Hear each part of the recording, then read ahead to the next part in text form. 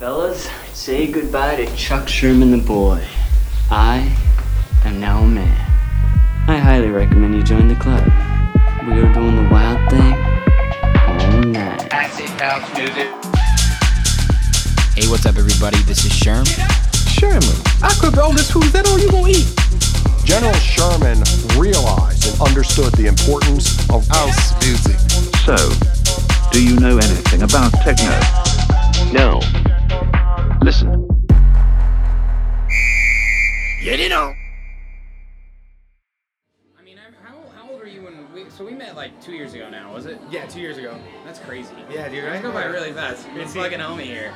But I remember even then, like, you were still very focused and still very driven, and not a lot has changed. Like, I even see you working harder these days, right? Yeah, I try, man. I try. Well, that's very mature of you, man, and compliments to you on realizing that it's important to have a daydream. Yeah. And at least you love it too, right? Like, it's a pretty fucking cool It's job. fun. It's cool. It has its perks. You know? How was fucking hitting the batting cages at Sox Stadium? That was like a dream. So let me tell you about that. Yeah. I wanted to hit a home run so bad. I can't. You think you could?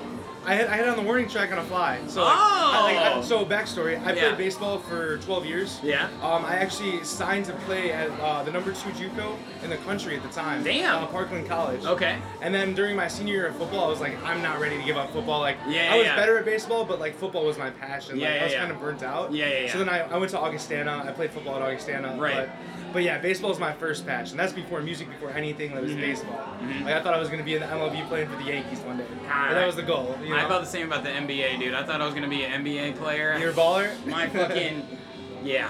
I remember when I was 10 years old, my Christmas present was the NBA Encyclopedia. Wow. So I don't know if that's more Jewish or more like NBA or like NBA nerd, Yeah. but like It's like you could get your basketball in, but get your studies dude, in as well, right? 13th birthday, my dad took me to the NBA Hall of Fame. Wow. Like That's pretty cool. yeah, not to go down a bad path here, but I didn't make the 7th grade team. Okay. My life got crushed, but you know what? I learned a lot from it, chip on my shoulder ever fucking since. 100%. What I know about having those passions as a young kid, like, you still carry those things with you throughout your life. For sure. Like, I will say, once I stopped playing, though, I really lost an interest in it. Like, you know, Yeah. baseball, it's like, yeah, now it's my job. It's like, I know, isn't it kind of crazy, like, when that time of your life kind of stops?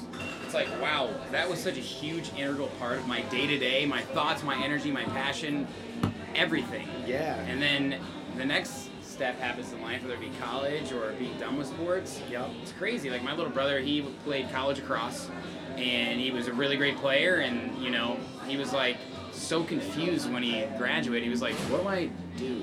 Just think about it. At that point in your life, you're, what, 22? Yeah, he was, and 22. you probably played soccer for 18 years of your life. Yeah. So for 7/10 of your life, pretty much, like, Yeah. that's what you've been doing. That's I all know. you know.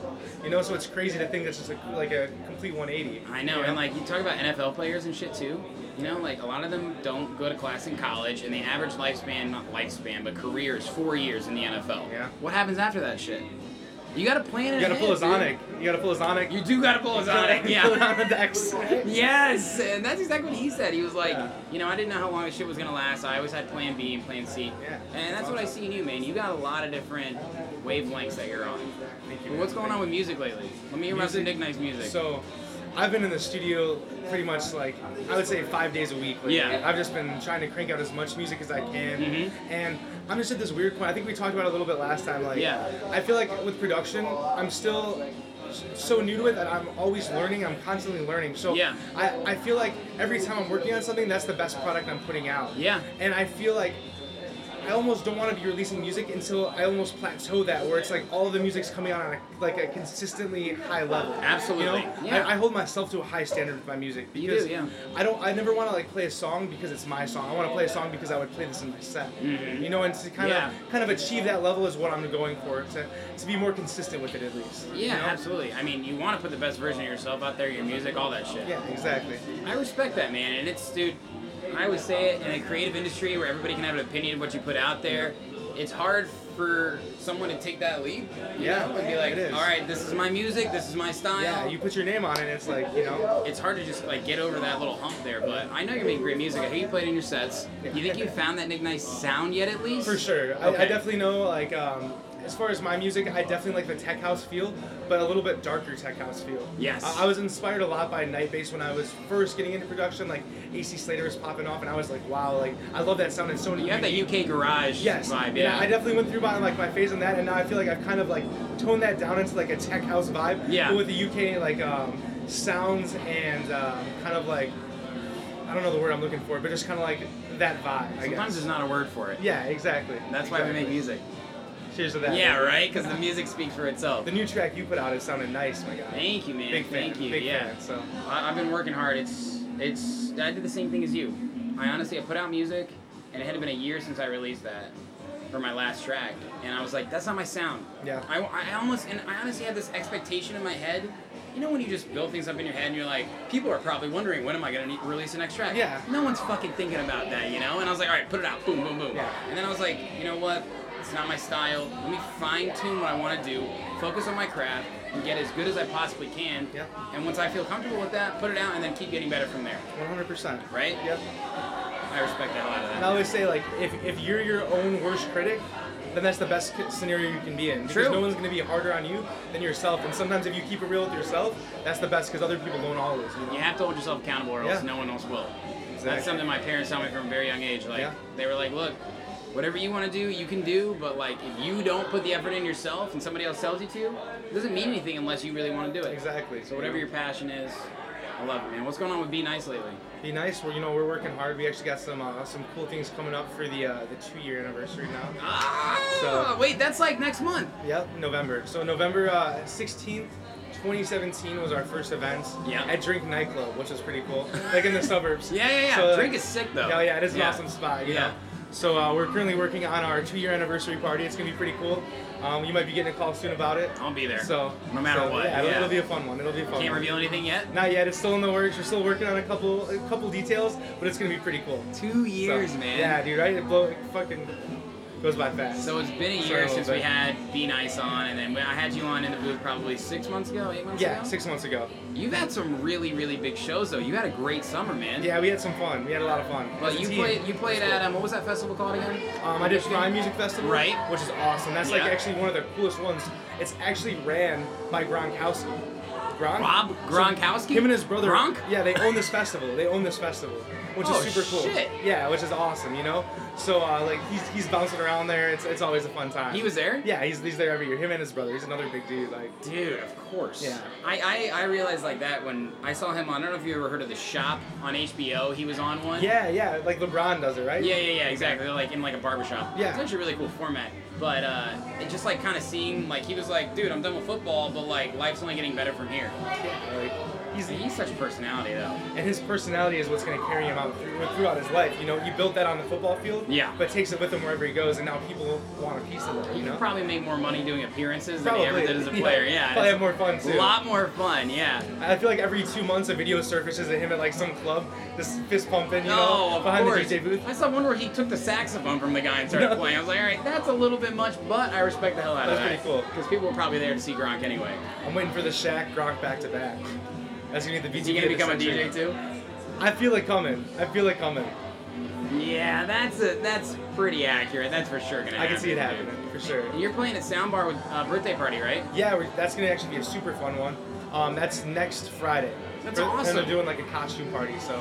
Yeah, good for you, man. Yeah, That's a it'll be great fun. set. Birthday Party guys are really blowing up. Oh, yeah, dude, they're killing it, and they're super cool guys, which is the best part about it, you know? They book you for that then? Oh, yeah. Great. They hit me up and they're like, hey, you know, we're throwing a party. I think it'd be cool. I was like, hell yeah, can't complain.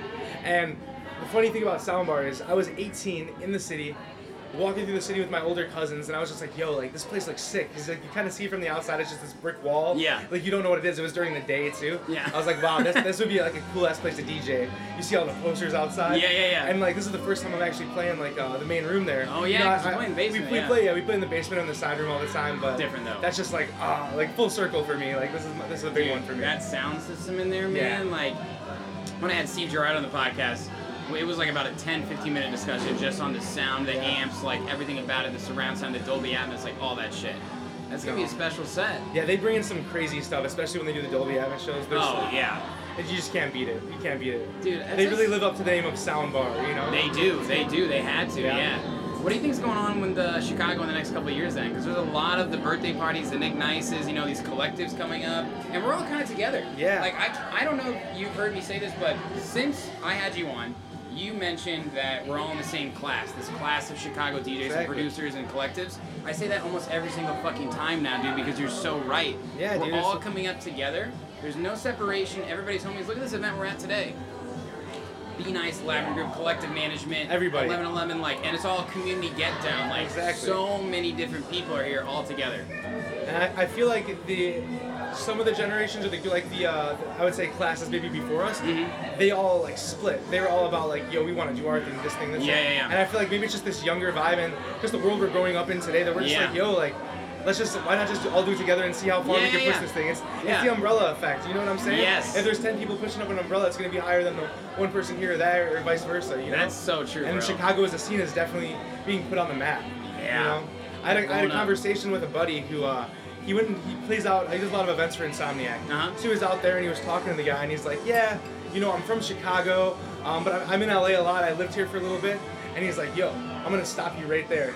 He's like, don't say that ever. He's like, you're from Chicago? That's so unique. Everybody's from LA. Everybody play like. Yeah, he's yeah, like, say you're from Chicago. He's like, that'll take you 10 times further in this world today, because like awesome. Chicago's being put on the map, especially in this house scene, which is nice. Oh, it's so true. It's kind of funny because us as locals, like, yes, house is an integral part of our community and Yeah. our style, especially, you know, like you and I, but it's not everywhere, like the kind of the outside eye kind of sees it as, Yeah. though Chicago, the home of house music, like, it's here, and it's deep rooted, the smart bars, the spy bars, the sound bars, you know, all that shit, but like, those are the only places that only play house, and now that house has been on this slow incline, they're like, oh, Chicago, you must know house, right?